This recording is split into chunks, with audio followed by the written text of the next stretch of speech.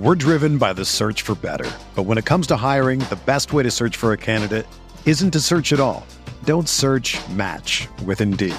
Indeed is your matching and hiring platform with over 350 million global monthly visitors, according to Indeed data, and a matching engine that helps you find quality candidates fast. Ditch the busy work. Use Indeed for scheduling, screening, and messaging so you can connect with candidates faster.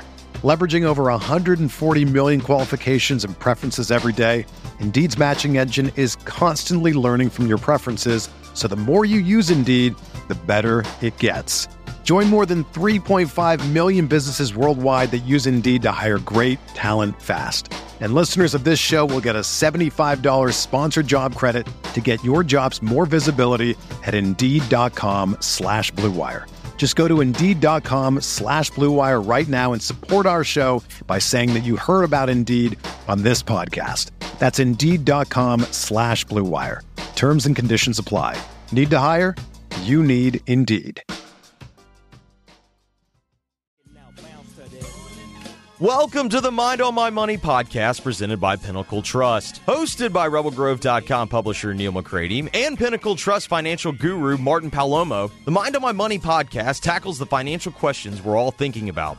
From paying for college to saving for retirement, from life insurance needs to 401ks and everything in between. The goal is to help you take the stress out of financial concerns and give you some tips to enjoy life while your mind is on your money.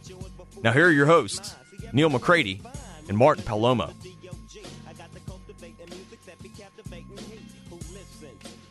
Welcome to another edition of Mind on My Money presented by Pinnacle. I'm Neil McCready. That's Martin Palomo with me today, as he always is.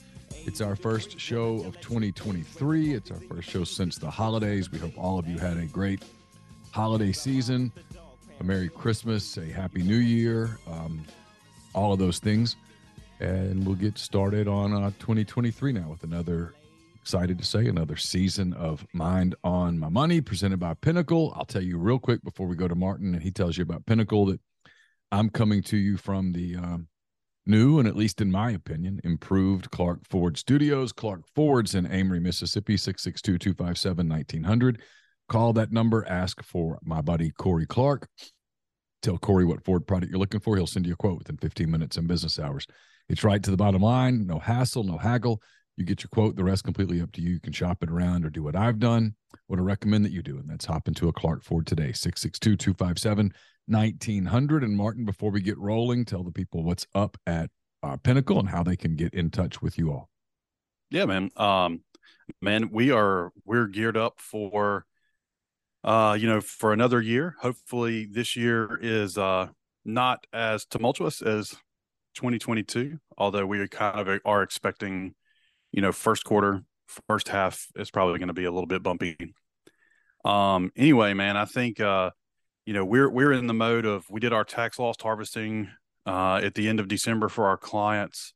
There's not been a whole lot of opportunities to do that in recent years. So, in years where we cannot generate a positive return across the entire portfolio, one of the best things we can do is generate some tax losses so that folks get benefits, when they're filing taxes. So if you guys that are listening didn't do that, or your advisor didn't do it, unfortunately, that ship has sailed for last year, but you could still do some for this tax year.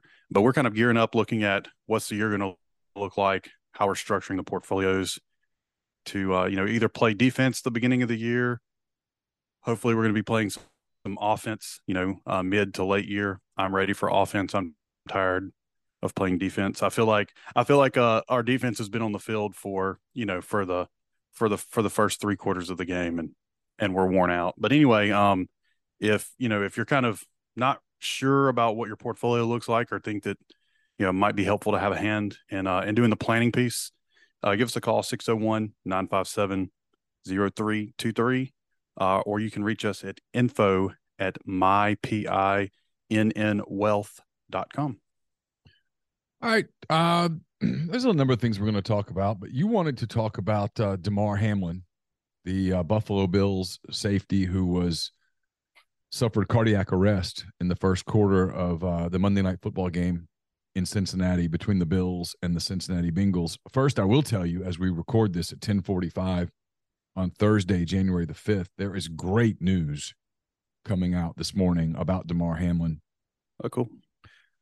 First, his teammate, Kaiir Elam, says, our boy is doing better, awake, and showing more signs of improvement. Thank you, God. Keep the prayers coming. All love to 3, which is his jersey number. Yep. Ian Rappaport, journalist, tweets, Damar Hamlin opened his eyes last night and is responsive, truly incredible. Goes on to say Damar Hamlin has been gripping the hands of those close to him, another very positive sign. The Buffalo Bills tweeted, per the physicians caring for Damar Hamlin at the University of Cincinnati Medical Center, Damar has shown remarkable improvement over the past 24 hours. While still critically ill, he has demonstrated that he appears to be neurologically intact. His lungs continue to heal, and he is making steady progress. We're grateful for the love and support we have received. So obviously, incredible news for Damar Hamlin and for the Bills, for the NFL, for everybody that he is making that kind of progress, and the neurologically intact part is amazing and great news, because whenever you are undergoing CPR for that period of time, it's touch and go. The credit, by the way, to the Cincinnati Bengals, to their medical team on site. For sure. They were quick. They saved his life. Yeah. I mean, there's no way around it. They saved his life. They prevented a horrific outcome, apparently, which is, again, fantastic news, because it looked really bad Monday night. And credit to them, to the NFL, for being prepared. I was listening to, Martin, a podcast, and I can't remember who it was. I wish I could. I've been back into running, and I listen to a lot of stuff when I'm running or walking or whatever, and I can't sometimes remember who did what. But the analogy that was made was, they put it in a football term. They said it's kind of like a football team that has a trick play, okay? It's in the back of their playbook. They don't ever practice it. But every so often, in a walk-through setting, without the ball, they'll go, hey, let's practice Philly special. And they'll run it one. They walk through it one time, whatever, and go on, do the next thing.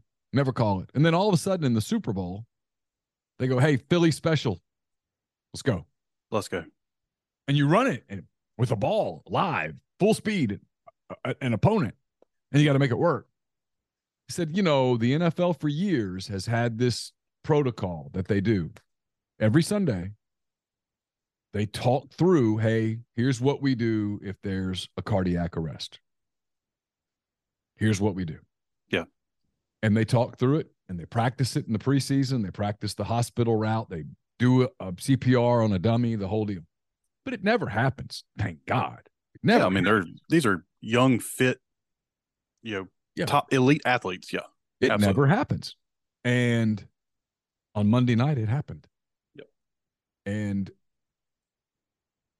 with the whole world watching, literally, the Cincinnati Bengals staff and the Bills staff and the NFL people that were there launched into their protocols and did it flawlessly.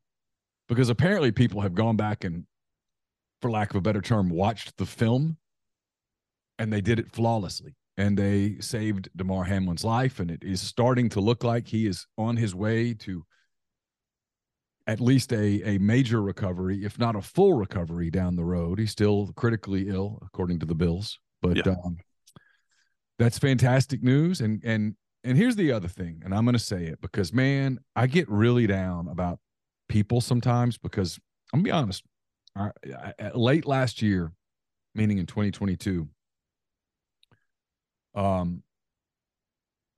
criticism started to really get to me. Not when it was legit. Like if you said, hey, I don't mean like, hey, Neil, I think you're a shitty writer. Okay. I hate your podcast. Okay. I'm cool with that. It's fine. I don't think your work's very good. Okay. The kind of stuff that bothered me was, I don't think you're working very hard. Bugged the hell out of me because I knew how hard I was working.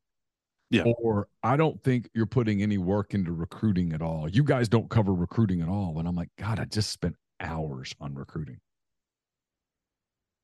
And then for some reason, you know, I do a show with Tyler Siskey. It's called McCready and Siskey. It's powered by Rain Total Body Fuel. Rain's a part of Monster. And we had this competition over the course of the year where the loser had to go to the famous Idaho Potato Bowl in Boise, Idaho in just a T-shirt. I lost. Wasn't the point. Point was the show has been really successful. And the people at Monster picked up the tab on our trip. And not only that, they're like, hey, we want you to go make it a big trip. And so we went to Vegas on a Friday. Yeah. Okay, cool. So that was all a part of your Vegas trip. That's awesome. We went to Vegas on a Friday, flew all day Friday. We were in Vegas on Saturday. We went to the Las Vegas Bowl. Yeah. We went to the Raiders-Patriots game on Sunday. 6 a.m. on Monday, we flew to Boise, did a show in Boise on Monday, did a show in Boise on Tuesday, and then I paid up the bet on Tuesday afternoon.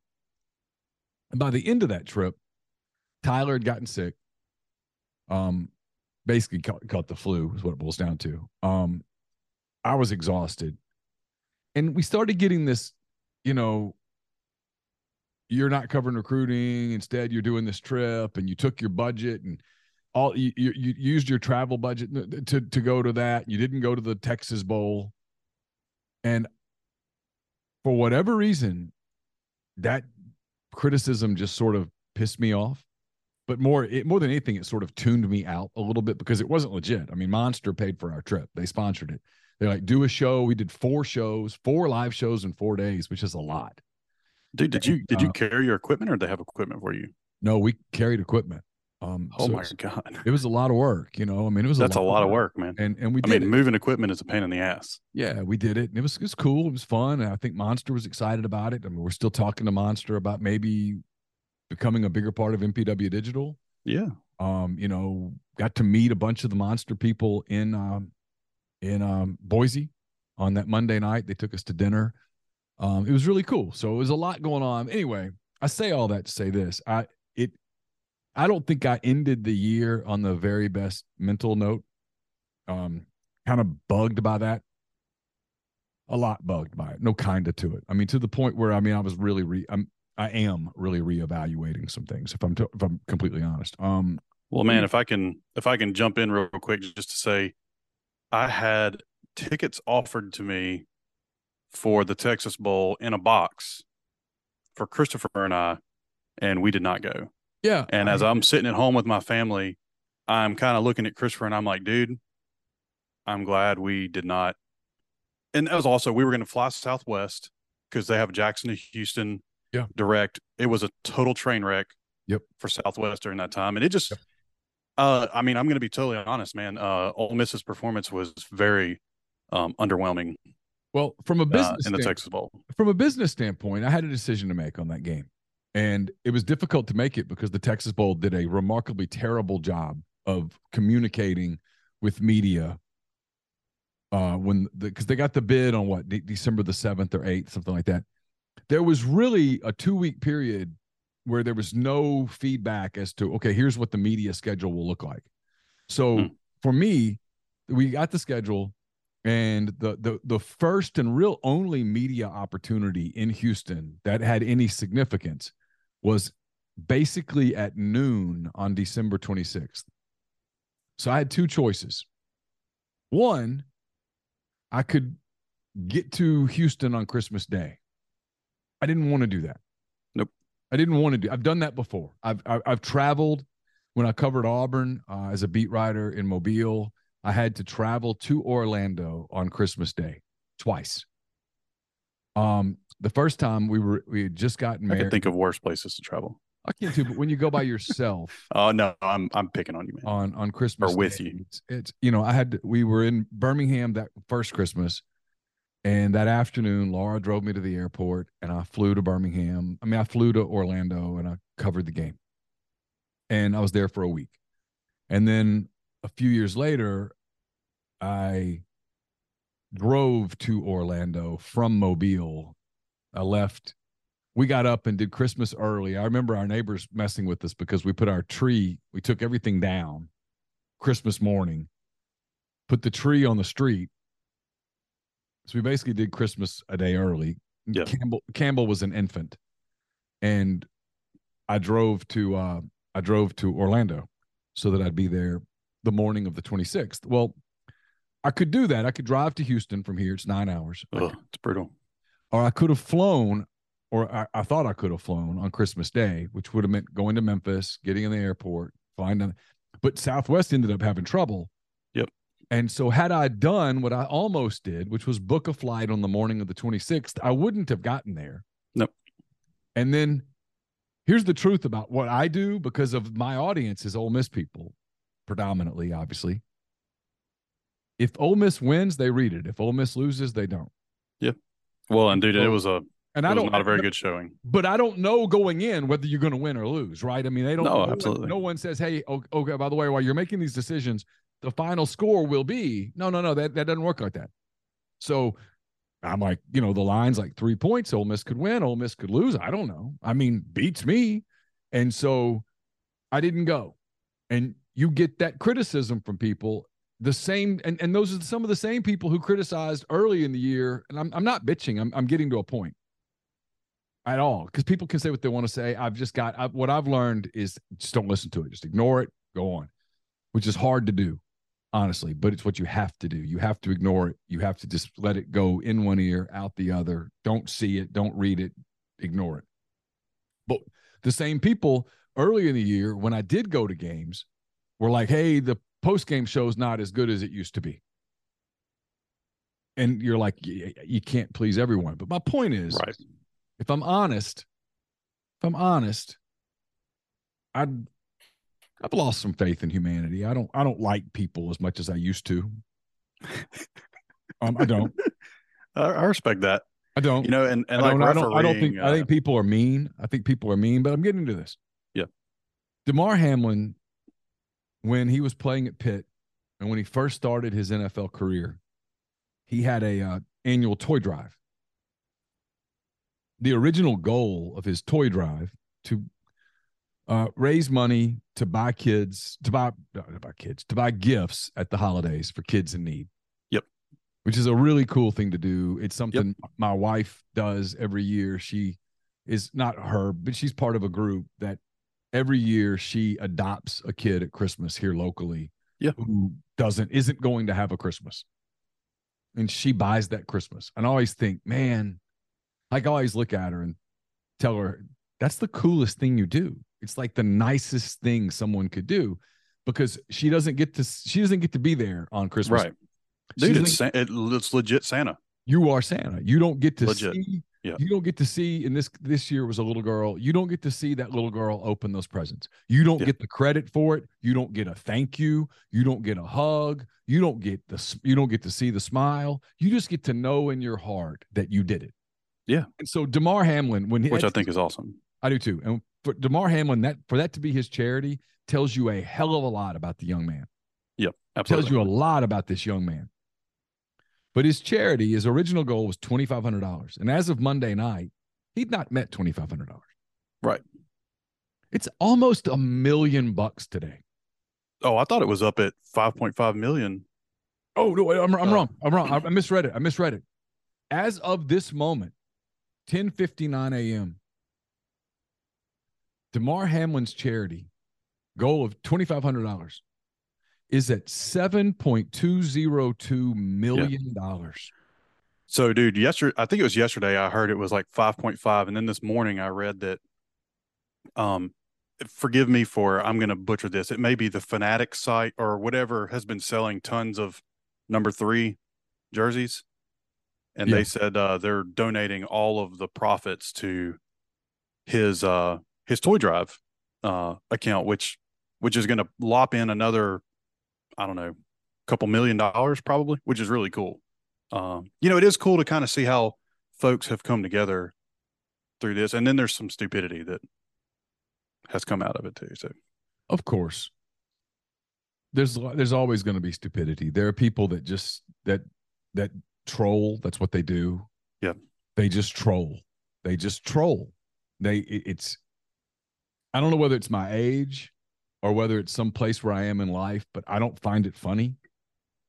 And so I just kind of ignore it or try to ignore it. I think it's childish. yeah. But whatever. Well, man, and I was, we were watching the game Monday night, and I generally don't watch, totally being honest, I generally don't watch Monday Night Football or NFL, period. And we were building Legos. Gia and I were building Legos in the living room, and we'd been watching, college football all day, and I love college football. And the game came on, and we were watching it, and I saw the play, happen, and then I saw him stand up, and then I saw him, fall backwards, and I was like, oh shit, that's legit. And I wasn't thinking concussion, and at first they were saying, the commentators were like, oh, it's, head-to-head contact. I didn't see head-to-head contact at all.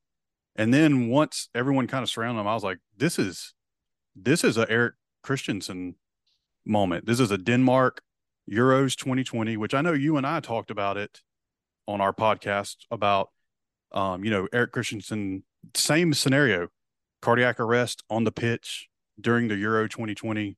That was summer of 2020. And was it 2020 or 2021? I think 2022. No, I'm sorry. It was 2021. Yeah. Summer of 2021. Because it was a year post-COVID. One of the world's top defensive players, is that right? Is he may be midfielder. Yeah. An elite player, played in the English Premier League. I think he plays now in correct. Plays for Barcelona now. Is that right? I don't know. What does it matter? I'm not 100% sure on where he's club he's with now. One of the world's top soccer players, and he just collapsed, and they had to do CPR on the pitch, and he's had a full recovery. He's back playing again. He was hospitalized for quite a bit of time, and then he got out. There was a lot of speculation about what happened to him. Yeah, and I don't know. Was it ever contact? No, they've never said. They've never said. I didn't think they had. Which, of course, is suspicious. I mean, you're not wrong, but it is, it does kind of make you wonder. And I realize like stuff like this does and can happen, but these guys who are elite athletes, I mean, their bodies are in better shape than, 99.9% of the world. He plays defensive back. NFL defensive backs and wide receivers, their bodies, and I don't mean this in a sexual way, so everybody just chill for a minute. Their bodies are perfect. Yeah. They have basically no body fat other than the body fat that you have to like live. They are chiseled.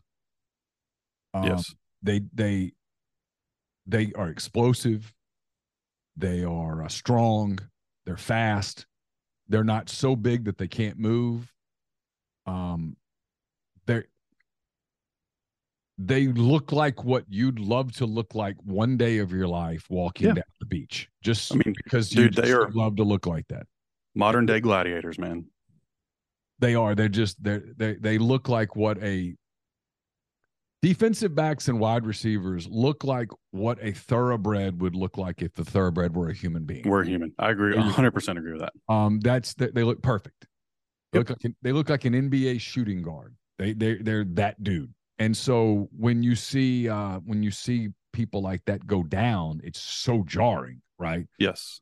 And it was quite jarring on Monday night. And what struck me in the aftermath of it was how quickly the same entity, which is media, the same entity that has gone 2.5 years of, well, we can't rush to judgment on stuff. Rushed to judgment. Boom. Now, they're probably right. Okay. It probably is a freak thing where he took a blow right to his heart at the exact moment in his electrical functioning that caused his heart to stop beating. And again, we go back into the Bengals and the Bills and the medical people, and they did CPR, and they brought out they shocked him on the field, right, got his heart back into rhythm. They apparently were able to keep oxygen flowing to his brain. I mean, again, a medical victory. Yep. But the same people rush to judgment. Hey, there's no reason to talk about what happened. Yeah, there is. There's a lot of reason to talk about what happened. Like, there is every reason to talk about what happened. And that's probably what happened. But before we just say, that's it, it's over, let's at least acknowledge that there's been an undercurrent of stuff happening in the last 2.5 years to young athletes that is worth exploration, not for political gain. Right. I mean, I totally agree with that. But because, look, a lot of young people got the damn shots. Yeah, they did. And there's a rumor that Damar Hamlin, and I don't know if it's true or not, that Damar Hamlin was very recently boosted. And if that is the case, then it's worth noting so that medically, I mean, you at least explore and rule it out. And rule it out and go, that had no role in it. Or for someone to go, hey, it's possible that had a role in it. Maybe we should slow down with elite athletes at a young age getting these shots. Maybe they need them. Maybe they don't. To me, that's the relevant conversation. And this is an opportunity. And the fact that it appears, certainly, good Lord willing, that he's going to live, that he's going to have a recovery, allows us to even more have that conversation, because now it's not morbid. Right. Now we get to have a conversation about, hey, did his status play any role in this?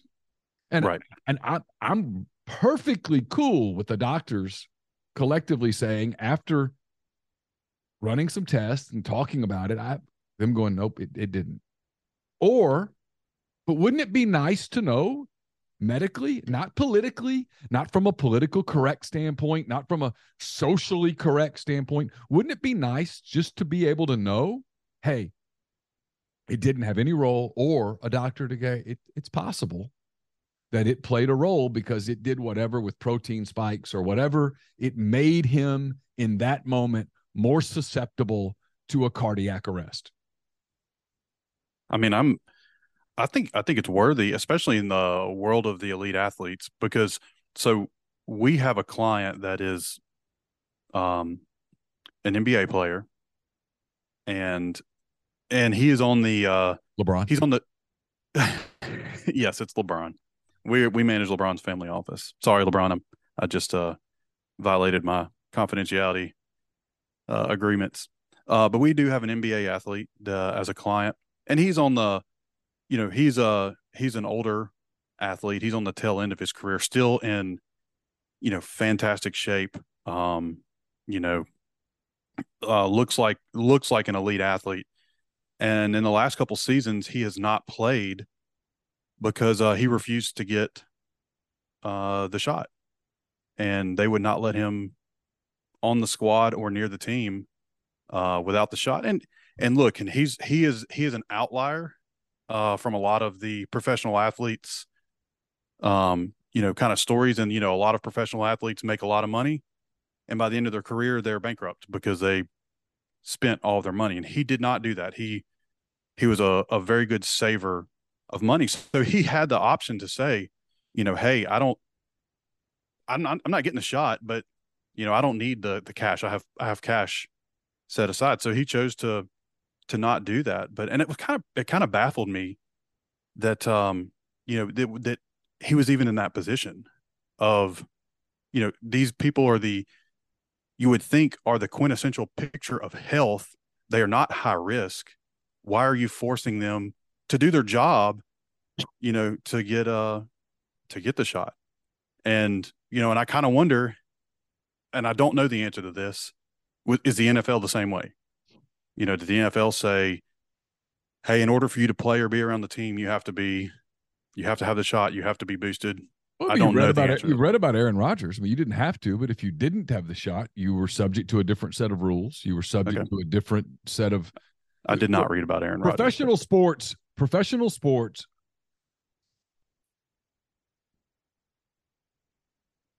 Like, I cover a team. I cover Ole Miss. They were 100%, and there was pressure on players to get the shot. It's across the board. For whatever reason or group of reasons, it's just something that, and now no one's willing to back off any of that, because to back off, you have to admit you were wrong. You have to admit that, well, you know what? Looking back, turns out that young people didn't need it. And look, there's a possibility. Hold up a second. There's a possibility. It's nothing we need to know. Did Damar Hamlin ever have COVID? Is it possible that something from his infection with COVID may have made him more susceptible? I mean, there's a lot of things that are there without everybody just rushing to, okay, you know, it was Komodo, whatever it is. It's a Latin term that has become vernacular this week for his condition. The fact is, I mean, the people look at it and go, yeah, but I watch a lot of football and I see collisions all the time in football. Right. And it doesn't lead to that. You don't see college players going into cardiac arrest. You don't see NFL players going into cardiac arrest. We saw a 24-year-old incredibly healthy NFL player after a fairly normal NFL play go into cardiac arrest. I don't think it's unrealistic to say, hey, I don't think it's unfair to say, hey, let's on one hand, let's hope and pray for his recovery. And on the other hand, at some point, can we dive into what happened here? We're driven by the search for better. But when it comes to hiring, the best way to search for a candidate isn't to search at all. Don't search, match with Indeed. Indeed is your matching and hiring platform with over 350 million global monthly visitors, according to Indeed data, and a matching engine that helps you find quality candidates fast. Ditch the busy work. Use Indeed for scheduling, screening, and messaging so you can connect with candidates faster. Leveraging over 140 million qualifications and preferences every day, Indeed's matching engine is constantly learning from your preferences, so the more you use Indeed, the better it gets. Join more than 3.5 million businesses worldwide that use Indeed to hire great talent fast. And listeners of this show will get a $75 sponsored job credit to get your jobs more visibility at Indeed.com/Blue Wire. Just go to Indeed.com/Blue Wire right now and support our show by saying that you heard about Indeed on this podcast. That's Indeed.com/Blue Wire. Terms and conditions apply. Need to hire? You need Indeed. Whether you're a world-class athlete or a podcaster like me, we all understand the importance of mental and physical well-being and proper recovery for top-notch performance.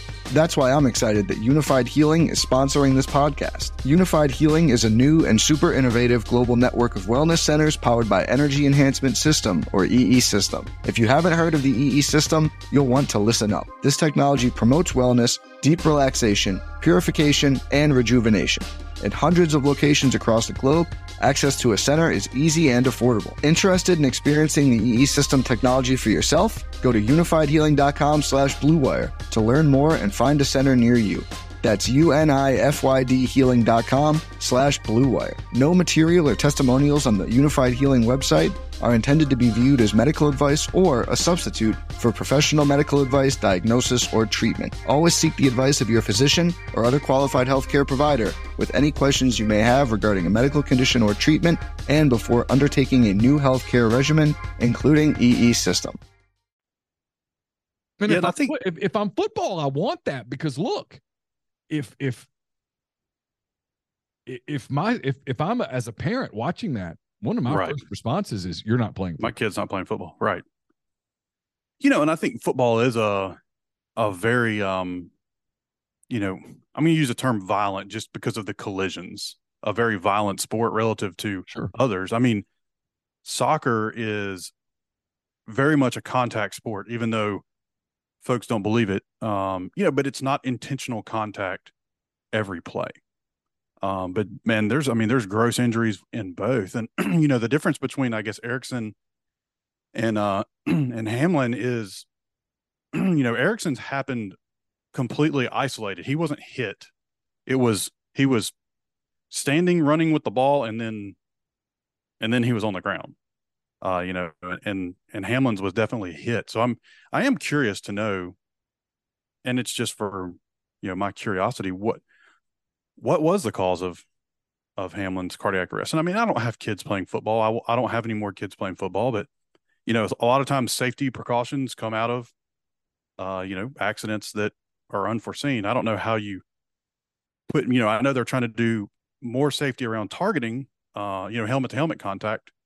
I don't know how you would do that around, but at least it's awareness that, and I don't know, did they run medical? I mean, surely the Bills, had very deep medical, exams done for Hamlin just to know that he doesn't have a heart defect or, heart disease or anything like that. I'm sure he was a 100% healthy human. And it's just weird. It's just a very weird occurrence and event. And then, people have been opportunistic, and I still don't understand. And maybe you understand and can kind of give a little bit of color to it. But I guess one of the former NFL Player Association presidents, which, full disclosure, kind of a humble brag, when I was at Cambridge, I managed the NFL's Player Association's money. So, which, I feel like I'm a part of this crew. I'm just kidding, but I did manage their money. It was kind of cool. But I never got to meet anybody other than the executives that run it.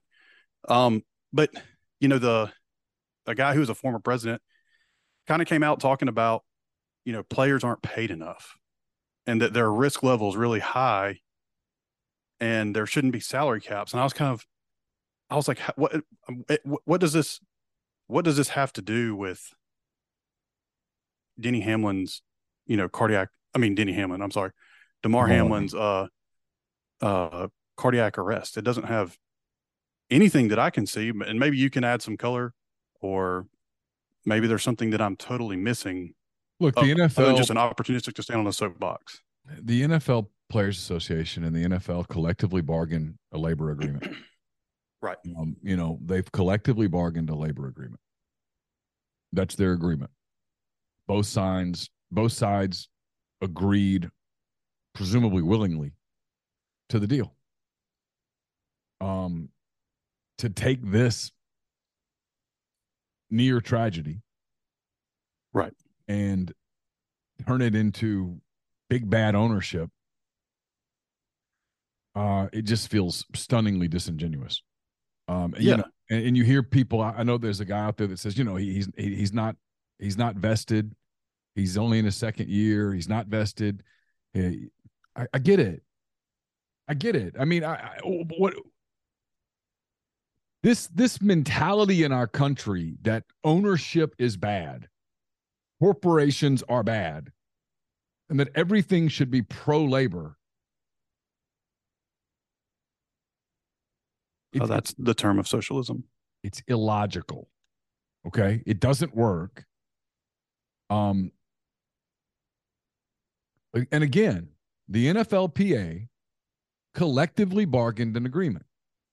And when that agreement's up, if they feel so strongly about any particular thing, the leverage that they have is, as a union, and they've shown this in the past, they can say, we're not going to play. Yep. Okay. Well, now that's your leverage. And I don't have a problem with that. Now there's ramifications. Obviously, if you don't play, the owners can do one of two things. I mean, if you don't play, you don't get paid, number one. That's right. Number two, if you don't play, the owners could conceivably replace you with people who do play. They've done that before. They had the scab players. I want to say it was 1983. I don't remember the exact year. It's been a minute. Or the owners can say, no, you know what? We don't like it, but we'll concede a certain degree on this point, and we will collectively bargain a new labor agreement. And the NFLPA is represented by attorneys. Right. They've got people who are aware of the television deals, the streaming deals. They know how much money is in it. Of course, ownership's going to make money. Yeah, you have to be really rich to own an NFL team. Rich people typically like money. Right. Rich people, but those people, all those people employ so many people. So there's more to it than just football players. Right. To answer your question, and the dude that was really stupid. And the dude that was talking was saying, and I can't remember what his name was. I remember him being the NFL. He was the president of the PA, like 2011, 2012, something like that. And he was like, the owner's risk is capped on whether the team wins or loses. And I was like, 100% that is wrong, because the owner has all the risk in the operations of the business. They have the risk in, whether there's cash flow issues, whether there's opportunities for capital expenditures to invest back into the team. If let's say that they get into a year where they have collective bargaining that fails and they don't have a season, their expenses don't go away. Well, I mean, look at the money that teams lost in the COVID year. Yeah. When they weren't allowed to fill up their stadiums. Correct. Yeah, absolutely. That was ownership losing tens of millions of dollars that they had planned, that they had budgeted. I mean, I don't know. It just. Yeah. And then like some of the talking heads, when this dude was talking, and they're like, yeah. And I mean, and most of them are former players that were talking heads. And it became very apparent to me that, just like what you said, there is a huge disconnect in the understanding of, most of the time, the people in the business, whether you're a star salesperson or the stud researcher, and then the entity that owns the business. There are two totally separate types of risk financially for them, and they are not mutually exclusive. Right. Because I mean, business owners can still lose money, and the players get paid. COVID year being the example of that. I mean, many of the players' contracts are guaranteed. Parts of the players' contracts are guaranteed, and you know when you go into the NFL as a player, into Major League Baseball, into the NBA, I presume the NHL. I'm not really sure how it works. Professional soccer, whatever the case. You know that there's a certain amount of dues paying that you have to do, and that comes with risk. Right? A Major League Baseball, Dansby Swanson just signed with the Cubs. Dansby Swanson was drafted by the Diamondbacks. They traded him to the Atlanta Braves. He had to give 6 years of Major League service before he could become a free agent. Well, to play in the major leagues for 6 years, you have to be good. You have to stay healthy. You've got to put your work in. You got to stay basically out of trouble. You can't get arrested, whatever, generally, etc. There's dues that have to be paid. And then he became a free agent. And at that point, he had control over his situation. He was able to go to the highest bidder, which in this case turned out to be the Chicago Cubs. And he signed a 7-year contract with the Cubs.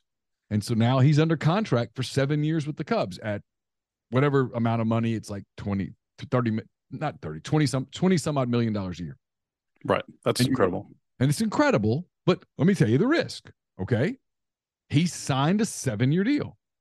If 3 years into this deal, players who are performing at his level are making $50 million a year, well, he doesn't get to go, hey, I want to renegotiate my deal. Yeah. He's in it for 7. You signed it.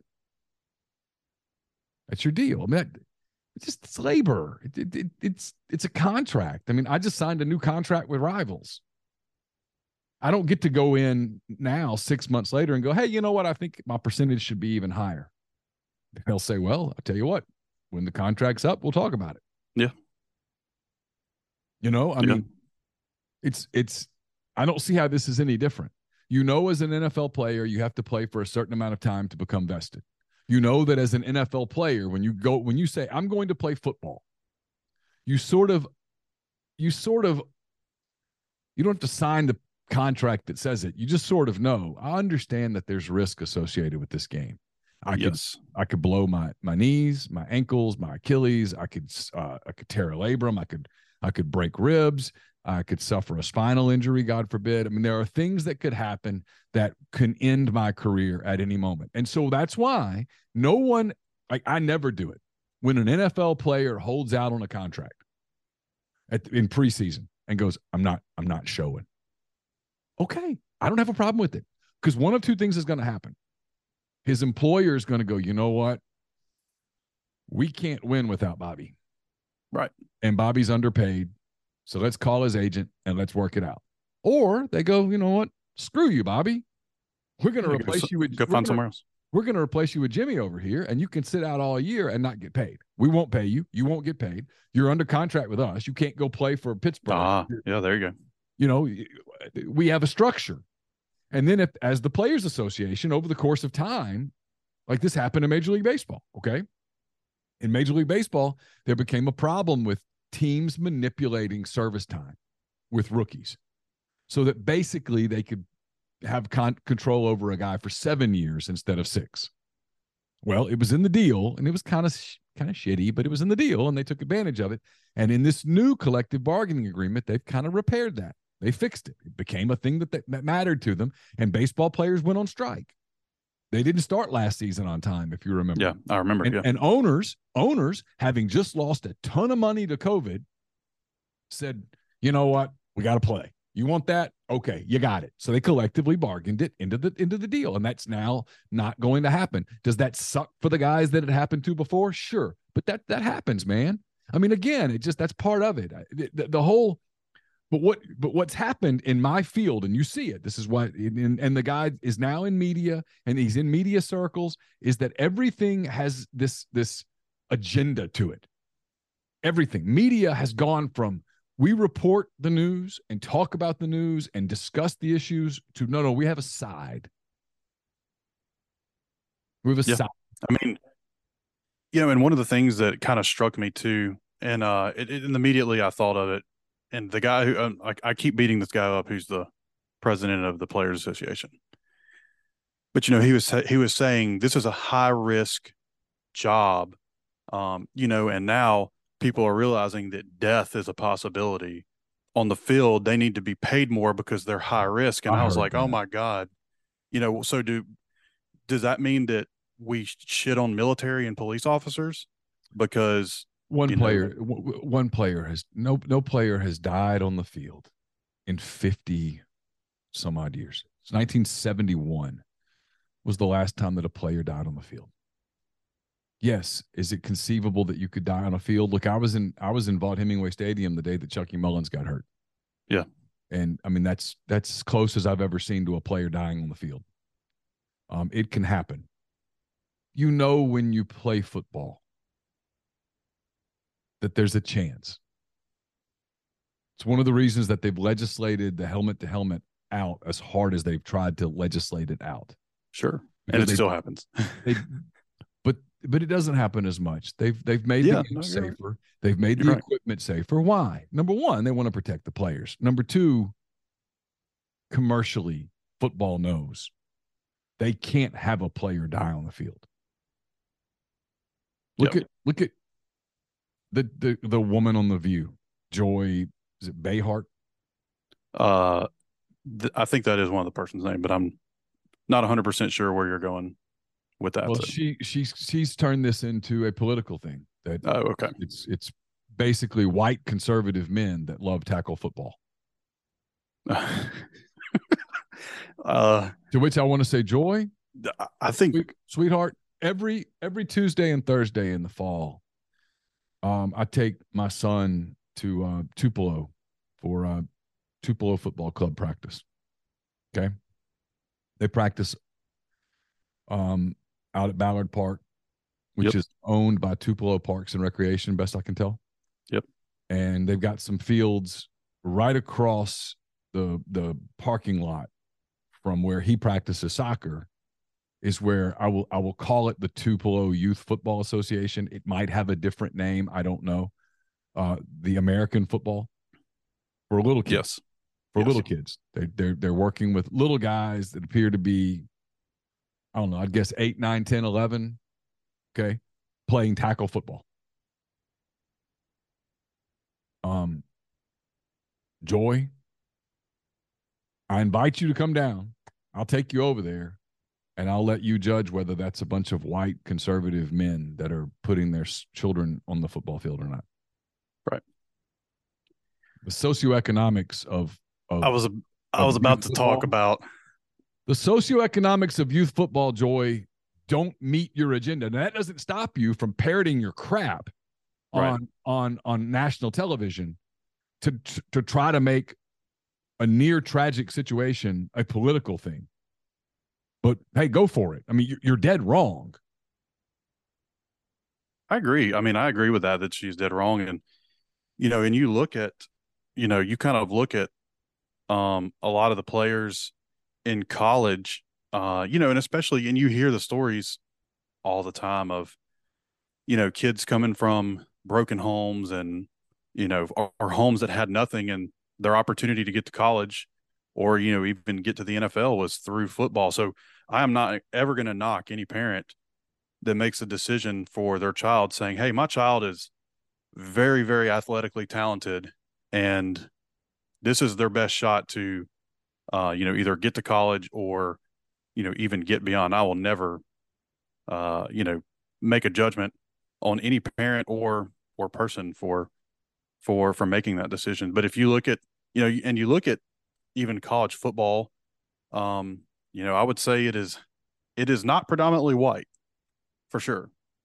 So I think she's very wrong. And you look at fan bases. Isn't it incredible that nobody will challenge people like this? Because that's, I guess what we're saying right now is politically incorrect, even though it's just a statement. It's just a fact. It's not, it has nothing. Nobody is, I mean, what did we say? $7.6 million to his charity. Oh, to his charity. $7.6 million. I mean, are we to assume that there are no white conservative men who gave to that charity? I mean, what is Joy saying? That we need to ban football because it's a sport that white conservative men enjoy? Is that what we're getting at? I mean, what are we trying to do? Why the overreaction to everything? Why is everything politicized? This wasn't political. He doesn't play for the Buffalo Bills because he is black or because he plays because he's damn good. I mean, the NFL, frankly, Martin, professional sports on the playing field is the ultimate meritocracy. The people that own the Buffalo Bills, the people that run the Buffalo Bills. Josh Allen doesn't play quarterback for them because he's white, any more than Patrick Mahomes plays quarterback for Kansas City because he's black. No. Nope. No, you play because you're good. You're good. Yep. You give them a chance to win. Yep. That's it. And they would go with an all-white team, an all-black team. They'd play an all-female team. They don't care about your sexuality. They don't care about your political leanings. They don't care about your view on abortion or gun control. No. Can you win? Can you help us win? In many ways, that's what makes sports awesome. Yeah.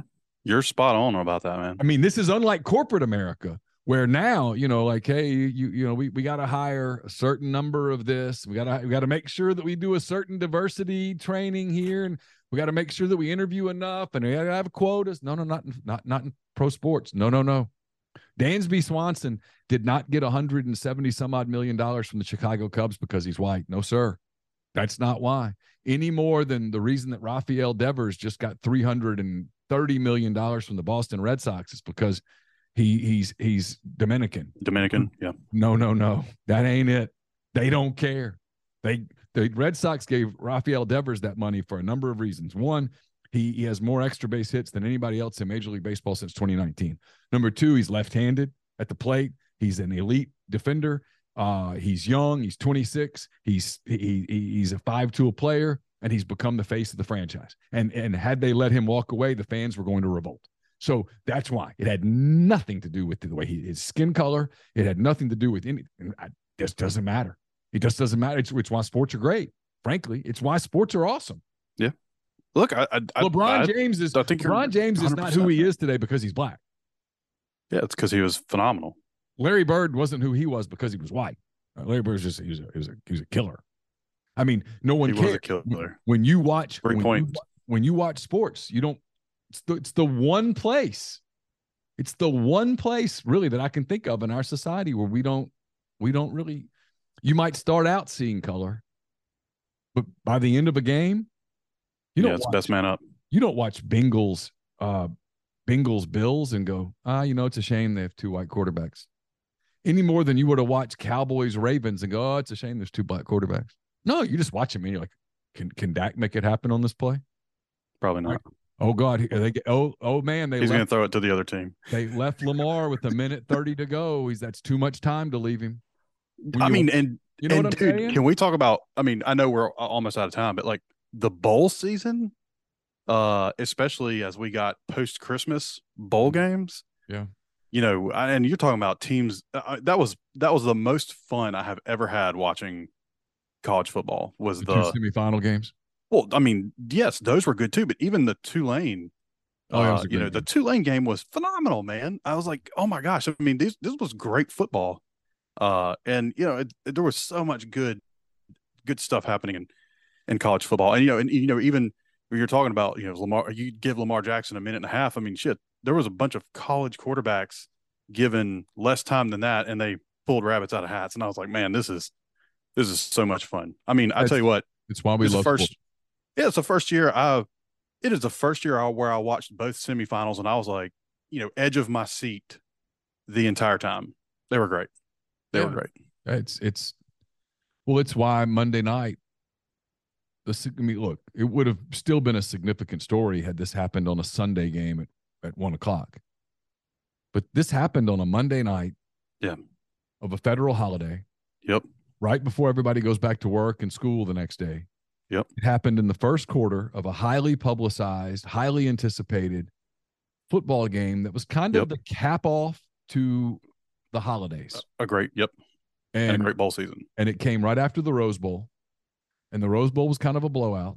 And everybody had flipped over to watch Joe Burrow and the Bengals, Josh Allen and the Bills, these two exciting, fun teams. Both of them are Super Bowl contenders.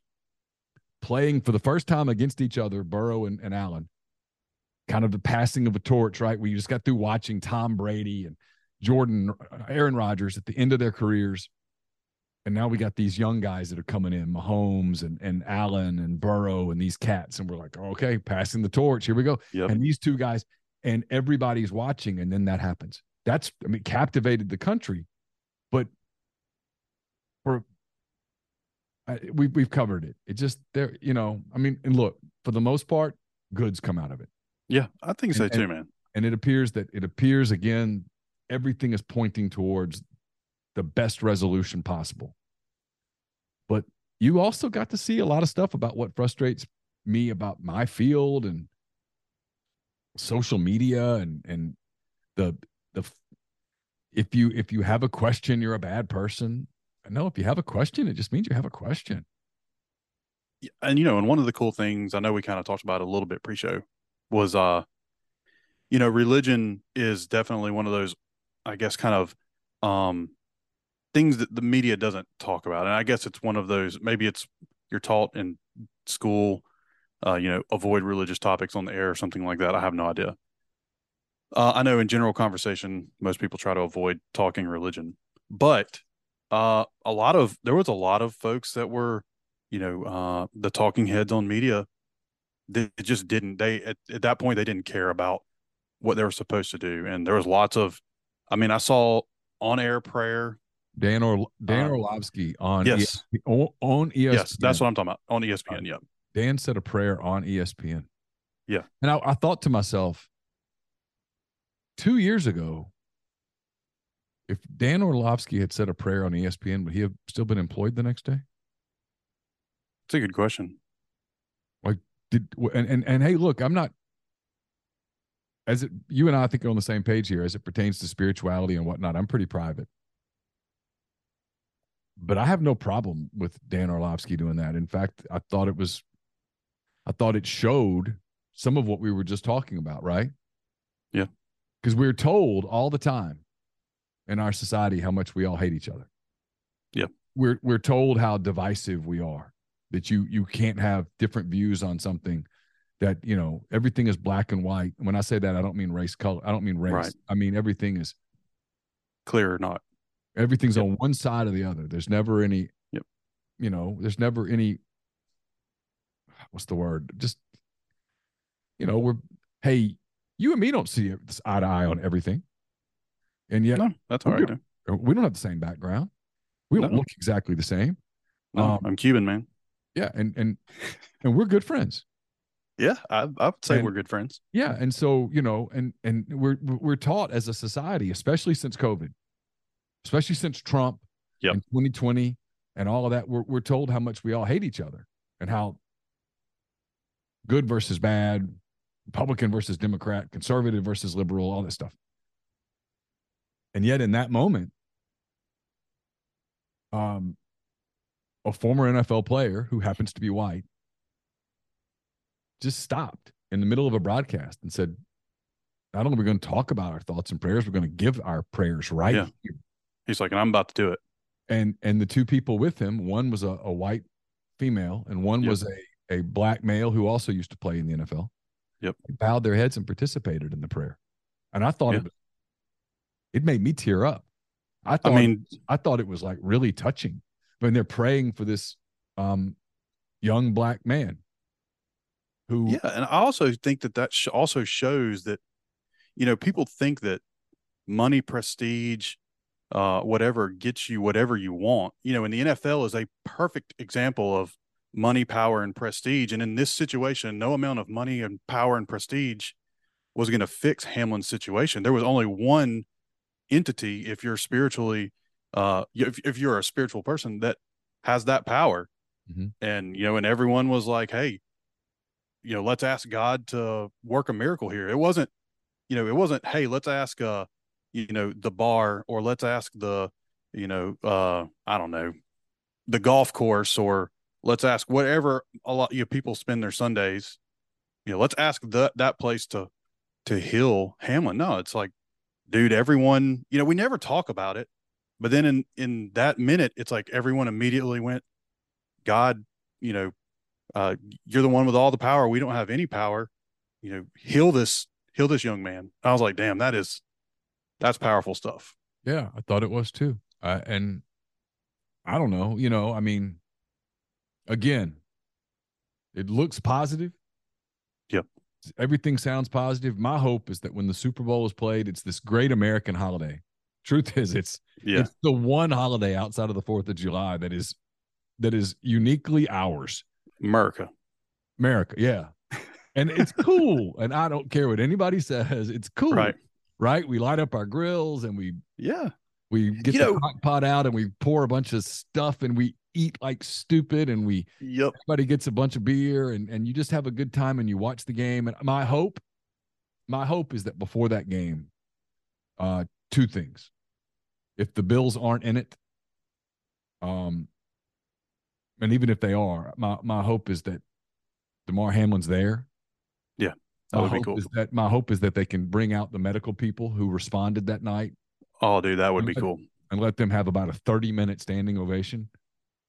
And then for those who want to have a prayer, have it. And if you don't, it's okay. Cool, yeah. That's fine. It's not going to force you to do it. And just we can all like take that moment maybe and look around and go, you know what? We don't all hate each other the way that we're told that we do. No, we don't. And I think it takes extreme things to happen to remind us that we are all the same water-filled flesh packs that the other person is. There's nothing that makes me any more or less special than Damar Hamlin. You know, we have two different jobs. He's an elite athlete. I'm elite financial advisor. We will probably never run into each other. I'm not elite at anything. Well, I took that opportunity to compare myself to Damar Hamlin. So I am a stunningly average person. I've decided that. I look around and I'm like, you know, I'm an elite financial advisor. I'm not great at this. I'm not shitty at it. I'm just kind of in the middle. Like, what would you give yourself? A 5? Give myself like a 5. Nah, Neil, I give you more than a 5. I'm gonna give myself a 7.5 because I think I'm better than average. Okay. You know, I don't know. I may be a 9. I may be getting a little bit egotistical here, but dude, yeah, I mean, we put our pants on the same way. You know, we came into this world naked, and we're going to leave this world naked. And but it does kind of 9/11 was another one of those moments for me that was like, oh my God, we are all one human. Yeah. And essentially kind of one consciousness. Experiencing each other, I guess subjectively in our own way. We're all the same. We just look a little goofier than other people. Yeah, for sure. All right, we'll wrap it there. It's fun. Yeah, I know we've done a long show, but it was financial stuff. We'll come back next week. We'll get into some of the financial stuff next week about things you need to be looking to do now that we're in a new year. And we can kind of do a year in review of last year too. Talk about what happened in markets last year as well. Yeah. Okay. We'll do that. We'll look back a little bit, look ahead next week on another edition of Mind on My Money, brought to you by Pinnacle. Don't forget, it's mypinnwealth.com, MYPINN wealth.com. Thanks for making us part of your week. We certainly appreciate it. Thanks for letting us kind of go off on a tangent today. It was kind of fun, at least for us. Hopefully you enjoyed it as well. It's, again, mypinnwealth.com. For Martin Palomo, I'm Neil McCready. That does it for this edition of Mind on My Money, presented by Pinnacle. Until next week, take care.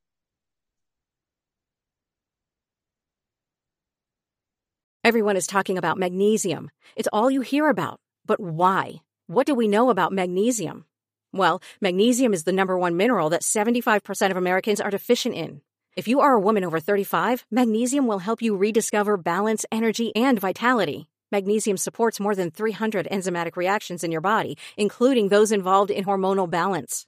From functional medicine doctors to mental well-being and female hormone experts, we all know that magnesium is the one mineral to improve all aspects of well-being and health. But which one? Magnesium Breakthrough from Bioptimizers, the trusted choice recommended by leading experts with 7 best-absorbed forms of magnesium to ensure your body receives the support it needs for overall well-being. Go to bioptimizers.com/balance today and use code BALANCE10 for 10% off. Support your journey to wellness at bioptimizers.com/balance. Magnesium Breakthrough from Bioptimizers, your foundation to optimal health and vitality.